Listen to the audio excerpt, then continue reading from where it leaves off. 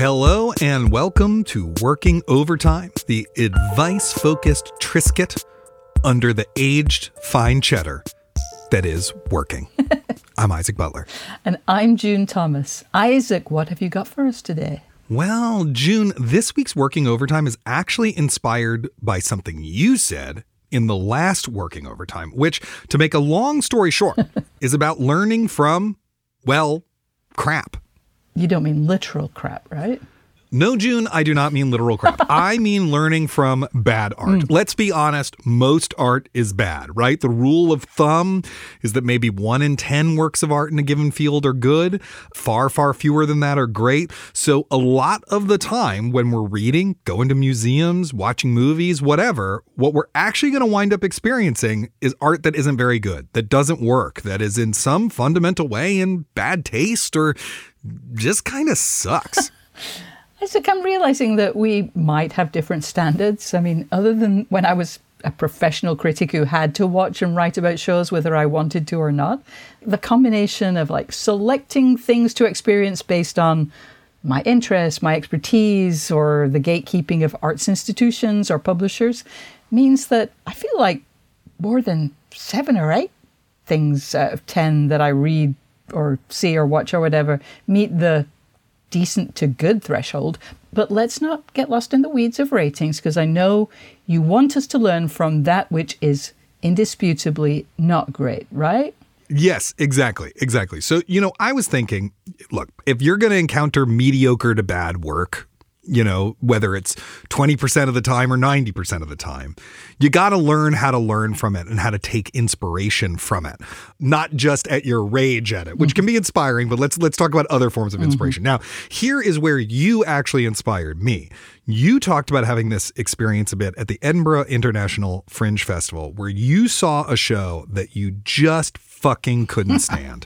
And you wound up finding the process of watching it, let's put it in your words, generative. Can you tell our listeners about that in case they missed that episode? I sure can. So the first show that I saw at this year's Fringe was just awful. Like, just bad. Normally, I would have come out of that show and just ripped it to pieces. But there was something about the setting, the commitment to making art and the willingness to try things and the fact that the performers put themselves out there, it just made me want to just not do that. And I was still aware of all the flaws that the show had, but instead of focusing on them, I left that room thinking, okay, what would you do that would be better? What kind of show would you make on that topic? And it really was pretty generative. Well, before we go any further, I just think it's worth pausing over some stuff you said there, because you had this experience kind of accidentally, but you could take those questions. Why isn't this working? How would I fix it? How would I make something completely different about the same idea? And if you can ask those questions intentionally, kind of keep them in mind, when you're like, oh, this is bad. Oh, right, I have these questions.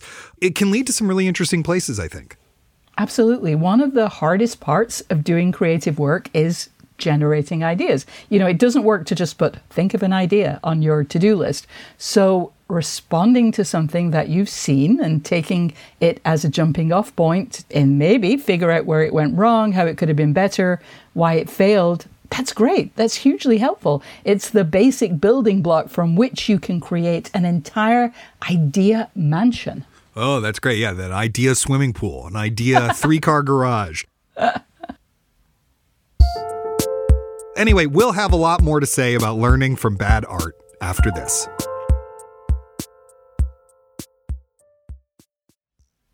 Hey listeners, June Thomas here. Do you have any tips or questions about the creative process? If so, get in touch and share your advice or ask us your questions. You can email us at working@slate.com, or even better, you can call us and leave a message. That's 304-933-WORK. All right, now back to Working Overtime. June, I missed you so much during that incredibly long break.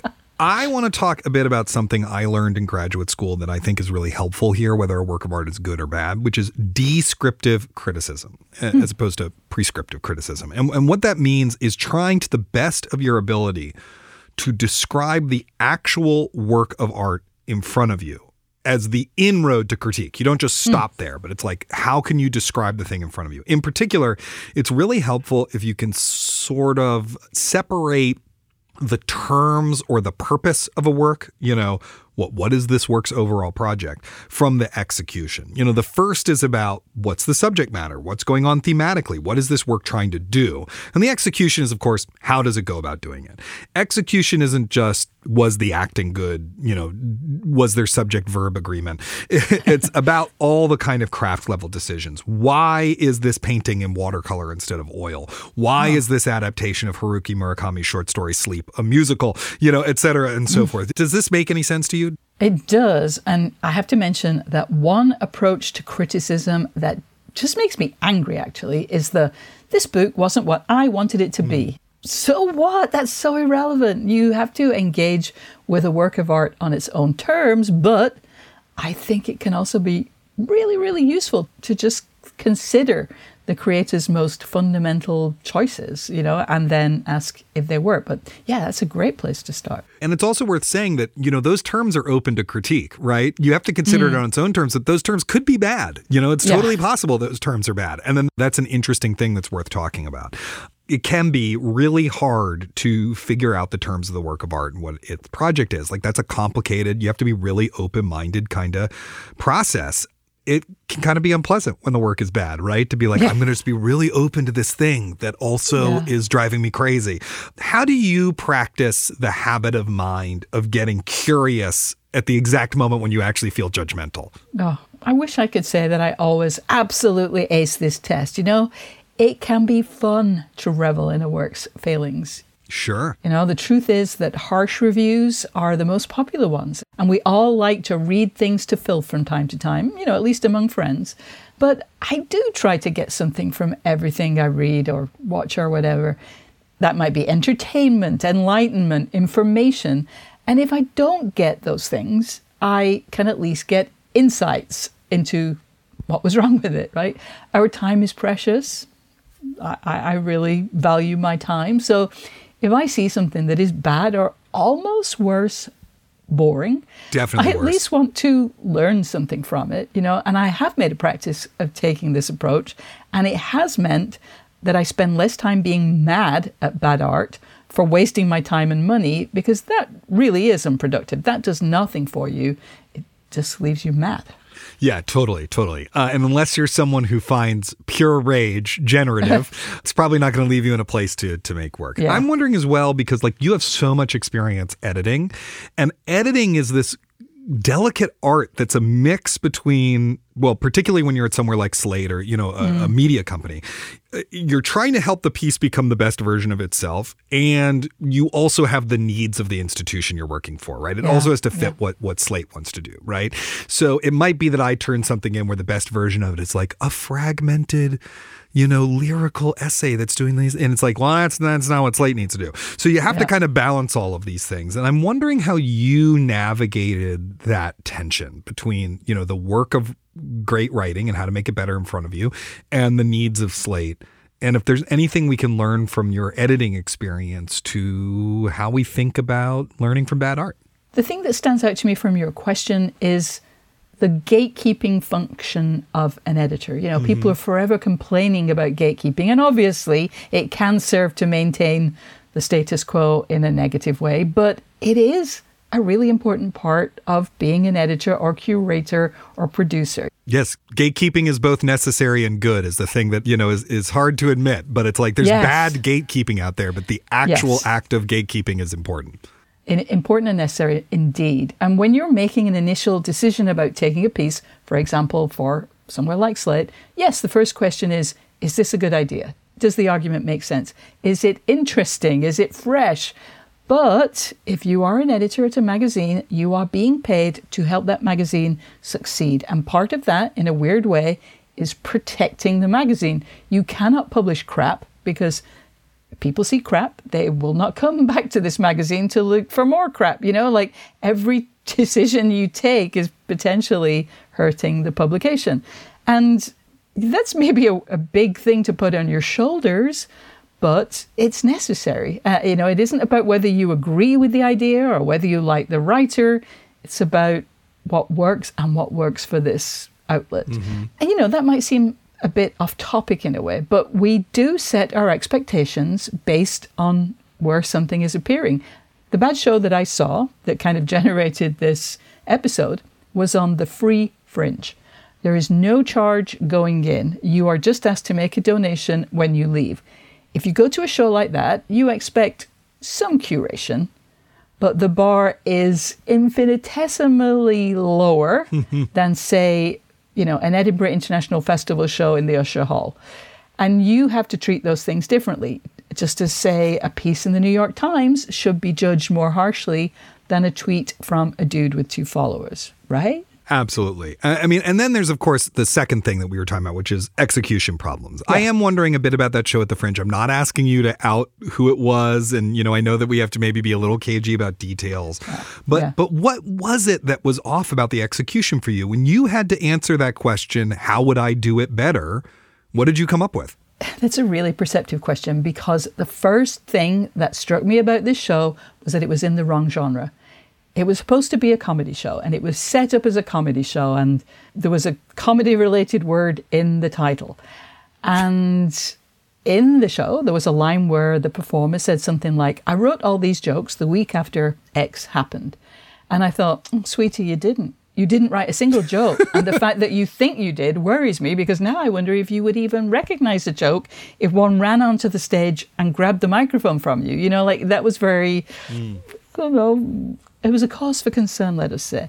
But the topic of the show was wrestling with big feelings, a situation that a lot of people struggle with. And if the performer had shared their experience with these feelings and told just a story from their life, not as jokes, so-called, but as reflections, as insight, I actually think it might have been moving and helpful. They were a trained performer. They did have certain skills of, making an audience feel comfortable. They were not hopeless. The show just wasn't the right genre. It also needed an editor. I cannot believe that they had any dramaturgical work done on the script. I mean, it came from their heart, and I appreciated that, but it wasn't a show. It needed structure, it needed polishing, it needed any feedback whatsoever. And I also think, and this is a little bit specific perhaps, that there was a structural problem with it being a festival show. At the Fringe, almost everything is about an hour. Admittedly, some shows are maybe 1.5 hours, but they're very rarely less than an hour. And this person had the performance space for an hour, but they did not have an hour's worth of material. And, it kind of makes sense. This particular festival, where there are visitors running around town trying to see as many shows as possible, you need to have a predictable length show. People probably wouldn't go out of their way to go to a venue for 20 minutes. So, it was just a mismatch. The performer did not have anything like an hour's worth of material, but they had to fill an hour, and there was nothing that could be done about that. So those are 3 things, 2 of which were definitely addressable. The third, well, it was addressable, but it was, right in the fundament of the, yeah. It's interesting when Anne and I go and see movies or plays or whatever, part of the joy of our relationship is taking them apart on the subway ride home and being like, okay, what worked, what didn't work, what would make this better, what is it trying to do? It's fun to have a partner to do that sort of stuff with if you go to see things. Like I remember we went to go see the movie Joyride, right? It's like a girls' trip, hangover, all Asian kind of cast thing. Yes. And it was really fun. We wanted to see a raunchy summer comedy. We were really in the mood for it. It really hit that spot. But we were like, what would have made it better? What could have made it better? And what we realized actually in looking through the film is it's a comedy. There's almost no what you would formally call jokes in it. There's almost no thing where there is a setup and a punchline, or someone says something witty in response to a situation that is humorous. It's actually all antics and plot. Yeah. And it was really interesting to think about that, about like, well, where are the jokes? Can you do a comedy that doesn't have jokes, And that leads to some interesting thoughts about comedy. So I also think that another thing that's helpful for this process is to drag a friend to the crap with you and have them help you break it down. Oh, so true, so true. Well, when we come back, we'll talk about a different kind of crap. Successful crap. Listeners, this is June again. I just want to remind you that if you are enjoying Working Overtime, we would love for you to subscribe so that you never miss an episode. If you listen on Apple Podcasts, we would very much appreciate your rating or reviewing the show. It really does help new listeners to find us. And if Overcast is your app of choice, as it is for me, please hit the star to recommend the episode to others. All right, one final kind of crap we have to discuss here, June. Crap that is, at least externally, quite successful. Blockbuster movies, award-winning novels, the paintings of Ellsworth Kelly. There's always something that the culture has accepted that leaves us cold, right? That's part of having your own taste, Yes. is there's going to be stuff that people aligned with you love that you don't. And I had an experience once, this is like 15 years ago, that was really instrumental in my feelings about this. Anne, at the time, was working in Broadway marketing. And so we would often have to go see her clients' shows. And they were often not very good. And I remember one time we had comps to Les Mis, which I had seen more than once before, loved it as a kid, don't love it as an adult. And I actually ran into a friend who writes musicals. He had a hit Broadway show and stuff like that. And I was like, he's like, oh, hey, what are you up to tonight? I was like, man, I have to fucking go see Les Mis. Can you believe it? I have to go see Les Mis. It's such cheap crap. And he said, you can really learn a lot from something that is really successful that you don't like. If you just ask, why on a craft level is this successful? And I really took that to heart. You're not asking, as some critics do, what's wrong with the audience that this is successful, right? Because that's an important question. That's totally fine, but that's separate from our purposes. What you're asking is, what is it actually doing well that's causing it to connect to people? And you know what? Yeah. I had a great time at Les Mis. I kind of grew to respect it, and I kind of like Les Mis now as a result. Well, you got to tell us, what is it about Les Mis that makes it popular? Okay, I don't think this is the whole thing, but this is one thing that I realized on a craft level that it's doing, which is that nearly every song can be sung in a medley with nearly every other song in the show.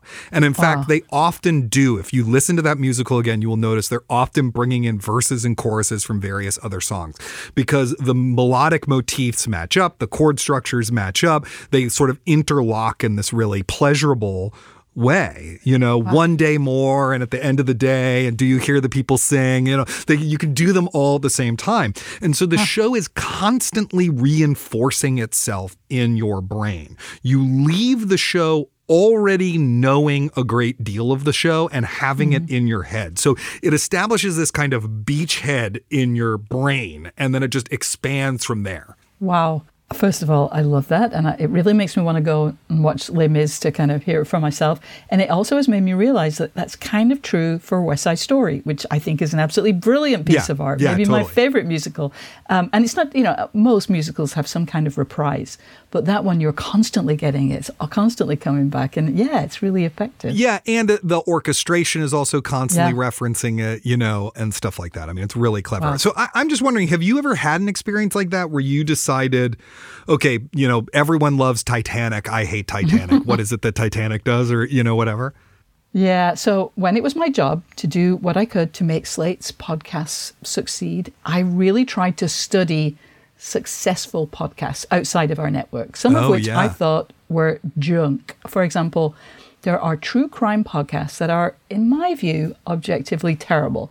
The hosts just read from Wikipedia, or worse, take information uncredited from writers who have spent a lot of time doing research and reporting. These hosts leave instructions to their off-mic producers in the final edit. I mean, it's just, but honestly, that almost seemed like the worst sin. They repeat themselves. They spend more time talking about themselves than they do the supposed topic of the episode. I mean, I could go on and on, obviously. Yeah. These shows often are massive, and sometimes the things you observe can be helpful. These shows are often really, really, really good at connecting with listeners and kind of building community. And they really let their audience know that they appreciate them and respect them. And that is important. And we don't always all do that. So I did learn from that. But then there were a few things that I couldn't help myself from noticing that more fall into what you described as kind of critiquing the audience. Right. And as a great fan of TV procedurals, I am familiar with the notion of comfort viewing, and I think comfort listening is just as popular, but it often involves leaving very complicated questions unexplored and treating complex situations as if they were really simple and straightforward. And that just, I don't know, it's dispiriting. Yeah, I mean, part of what you learn from doing that is what you don't want to do, right? And so in that case, it's like, how do we connect with the audience the way that these folks connect with the audience, which they're really great at, and then avoid the other pitfall of it, which is making the world more simple than it really is. Yes. Yeah, totally. Amen. We should also mention here that our Slate colleague, Carl Wilson, wrote the actual definitive book on the process of learning from successful crap, which is Let's Talk About Love, A Journey to the End of Taste, where he tries to make himself like Celine Dion and explore what it is that makes her an international star. And on the way, probes the very nature of taste itself. Well, that book has been on my reading list forever.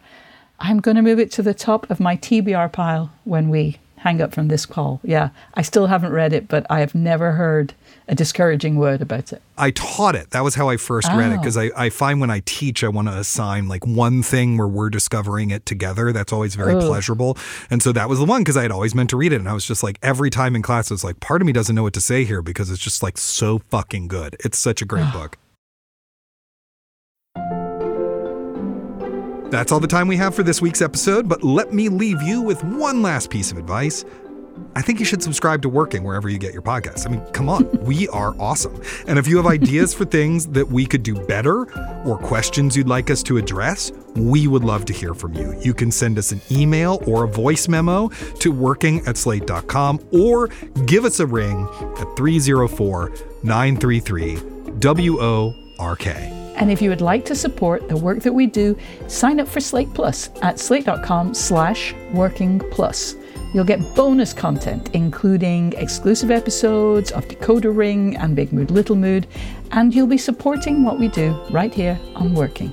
Thank you, as always, to Working Overtime's producer, Kevin Bendis, and to our series producer, Cameron Drews. These two gentlemen ensure that nothing we do winds up being crap.